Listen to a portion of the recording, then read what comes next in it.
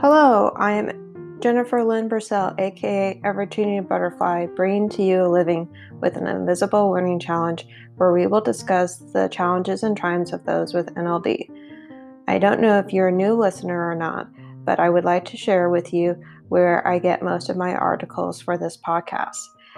I've recently learned about a nonprofit that I would really like to help. It's the NVLD Project. In addition to doing research on NVLD and working to get it back on the Diagnostic and Statistical Manual of Mental Disorders, that is the DSM, they provide support groups for those with NVLD. You can find the NVLD Project at www.nvld.org. All proceeds from this podcast and the ads will go towards the NVLD Project. I will include the link for this in the description of the podcast. Please go to livingwithnld.com to learn more about my podcast. Also, I would like to announce that I now have created a YouTube channel for this podcast. I will post the link for this in the description for you.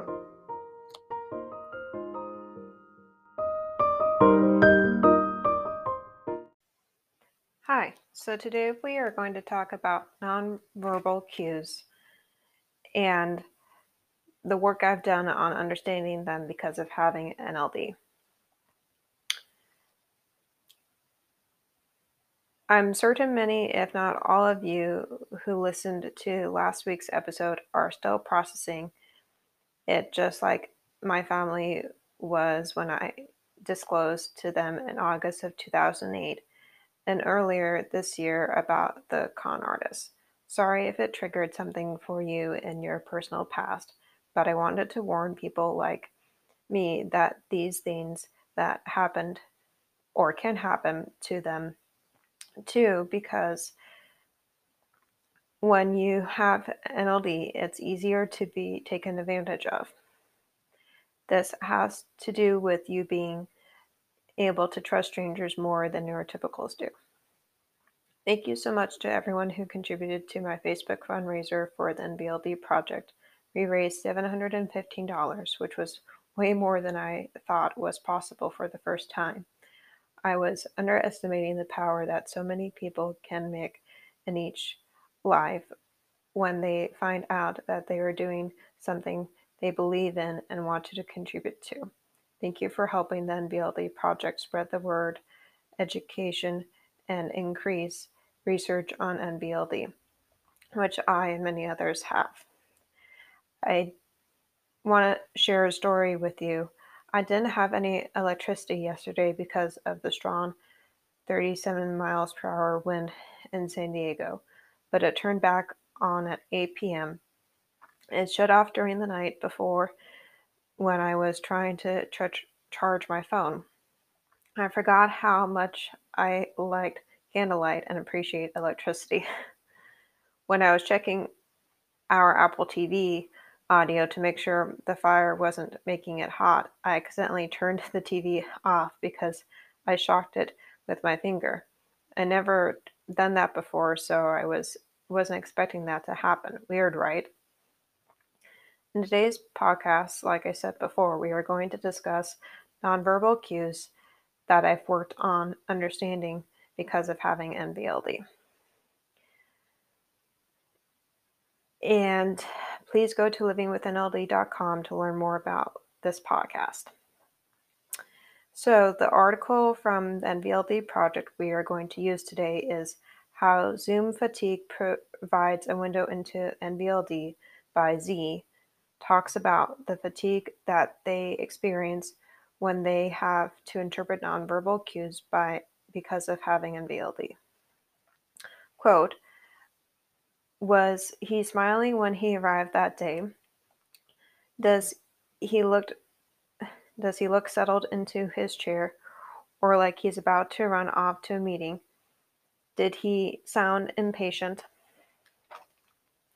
or frustrated on the phone call he just had? Deciding that the signs are in my favor, I head into his office and strike up a conversation. I feel like I'm walking on a tightrope, waiting for any sign that these things are about to go downhill. My body is in constant fight or flight mode, A few minutes in, after he brusquely sent me out of his office, I realized reactively that I'd chosen the wrong time, despite my precautions. I must have interrupted him, or said the wrong thing, or had the wrong look on my face. All of my painstaking preparations were for naught, and now I've blown my chance.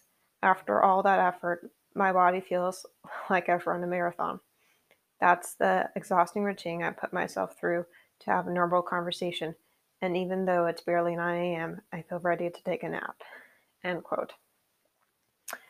So that was a conversation and thought process that Z was trying to have when he was going to go talk to his boss, and what happened when he was going to talk to his boss. Probably should have said that before I read the quote, but forgot to. So Z is a teacher and a PhD student living in California. Quote, I was diagnosed with NVLD at the age of 9 in 2001. After growing up with NVLD, I now advocate for and teach students with learning differences, end quote. So I can definitely relate to Z because ever since I was 19, I have been aware of having NLD. NVLD is the same thing, and been exhausted of interpreting and needing to work extra hard to interpret several things that don't come naturally to me, like nonverbal cues. Nonetheless, I keep working at trying to understand them because it will help me be part of the neurotypical world. I have had to learn many nonverbal cues like hand signals, body language, facial expressions, and tone of voice to know what they convey when you're having a conversation with someone. My family has helped me learn them by letting me pause the TV so I can ask what a nonverbal cue means so I can make sure I'm understanding it correctly. I also read the second edition of the book NLD from the Inside Out by Michael Brian Murphy. He wrote about nonverbal cues and how to understand them in this book. I learned from his book that if one leans their shoulders and feet pointed towards you when you're talking to them, they're interested in the conversation.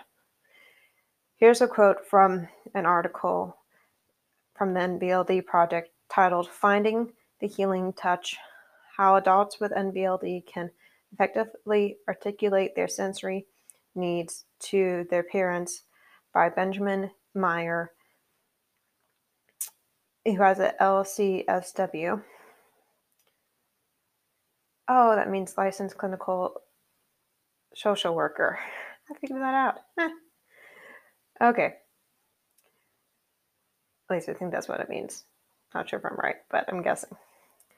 So he is, quote, a bilingual psychotherapist and executive functioning coach who specializes in working with young adults with NVLD and was inspired by his personal experience to work with those to help them transition to the professional and social demands of their adult life. He believes that each person is unique and that they are more than just their labels and diagnosis. He is a project social ambassador for the NVLD project, end quote. So this is a quote from his article. Many people with NVLD face a unique challenge in romantic relationships: how to manage their sensory sensitivity. It is documented that some individuals with NVLD may have either an acute or blunted sense of hearing, taste, smell, or touch. The senses can play a role in all stages of romance, from choosing a venue for a first date to deciding on when and how to touch for the first time. For someone with sensory sensitivity, these aspects of dating may be especially anxiety producing. It may also be more difficult for these individuals to develop a deeper level of physical intimacy as a relationship progresses. These challenges can be compounded by the fact that individuals with NVLD sometimes struggle to interpret social cues and body language, leading to difficulties knowing when and how to articulate their sensory needs. However, by being clear in expressing one's needs and boundaries to help their partners to understand them better, also create a mutual trust.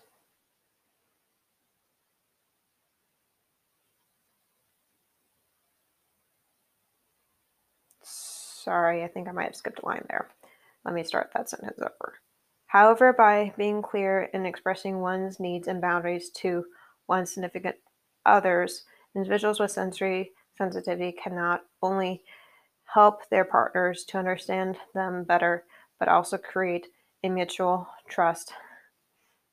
They may ultimately lead to greater physical intimacy, end quote. Sorry about that. All right. So I can relate to this quote because I do have acute taste, touch, and hearing. I have a big gag reflex. That's why it was hard for me to learn how to swallow pills. I'm pretty sensitive with someone tickling me. I can hear really well even when you whisper.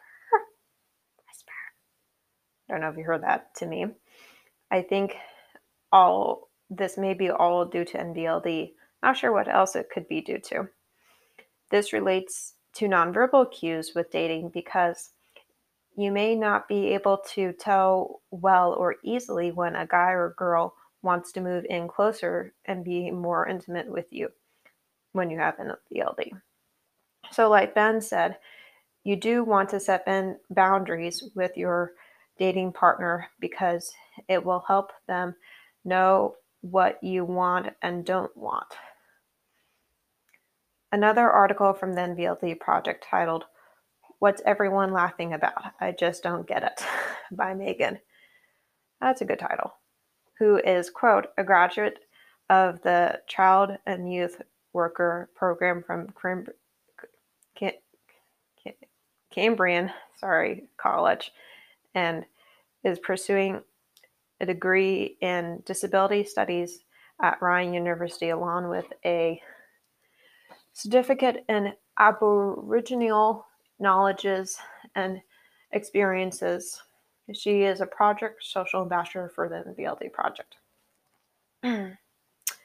Quote, laughter has always been a hidden language for me. I always took things literally. My first memory of this was when I was maybe about 5 years old and had got the flu. My mom had told me I caught a bug from school. I honestly thought that I had an actual bug inside my body that was making me sick. I took it upon myself to find a flashlight and to look for the bug down my throat. This was just the beginning of taking things so literally, end quote.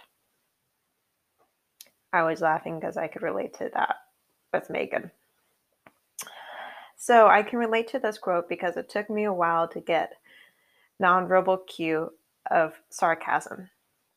I got better with this when I was watching shows like Stephen Colbert, John Oliver, and Trevor Noah with my family because I was starting to be able to tell why some of the things were funny, but not all of them. I also got better because my dad and brothers teased me a lot growing up. They still do. But I usually took it too seriously, like Megan. Now, when I'm 24 years old, I try to tease them back, and sometimes they tease me in return to help me practice for my friends. Correction, I'm 25 now, but I'm just recently turned 25 this month, so I was used to saying 24. Anyways, the last article from the NVLD project has good suggestions of what to do after being diagnosed with NLD. I'll give you the link to it in the podcast description. It is titled You Have NVLD, Now What? By Annalisa Perfecto, who has a PhD and is an educational therapist and literacy specialist, who, together with Susan McCarcio, who has a BCET, not sure what that is, has started a practice for adults with learning disabilities called ED Therapy, New York City. This practice addresses dyslexia, NVLD, and ADHD, and executive functioning deficits in adults who are in college, graduate school, and the workforce. And Alicia has 10 years of experience in the education industry and shifted from her career as a foreign language teacher when she realized that many of her adolescent and young adolescent adults struggle to read and learn. And Alicia's academic articles have appeared in several edited volumes and journals like the Oklahoma Reader. In 2018, she was nominated for the International Literacy Association's 30 Under 30 and was also awarded the 2019 Outstanding Author Contribution Award by Emerald Press for her article Disruptive Innovations for Teacher Education, end quote. Wow. Good for you, Alicia.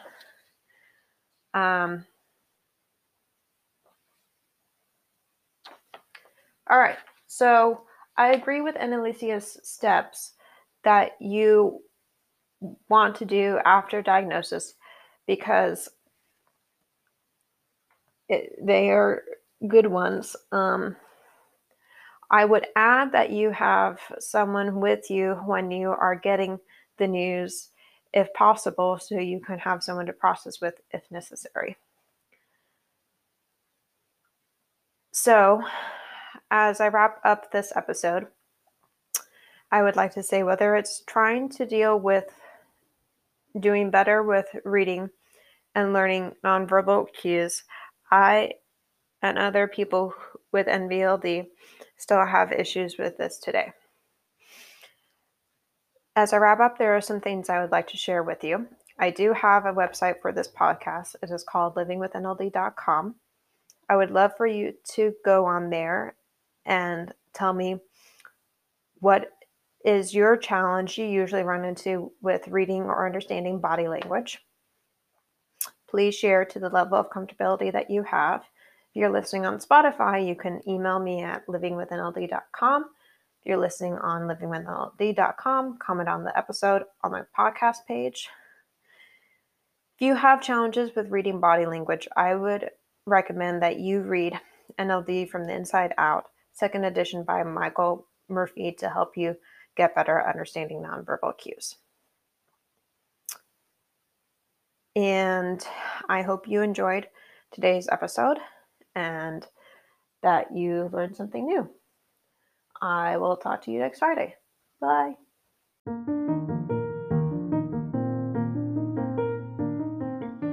As I wrap up, there are some things I would like to share with you. I do have a website for this podcast. It is called livingwithnld.com. I also have a Facebook and Instagram page for this podcast. It is called Living with NLD. I will include the links for those in the description. In conclusion, I would like to hear from my audience. If you know individuals with NLD that I could interview for this podcast, please email me at livingwithnld@gmail.com. What are you interested in learning about NLD? I know I'm not an expert, but I do know I have the living experience of having it. I would like you to practice journaling about your gifts and differences. Also, see if there is a way that you can make that difference become easier for you to do than it originally was. Thank you for listening today, and please go to my YouTube channel and subscribe to it. Thank you. Bye.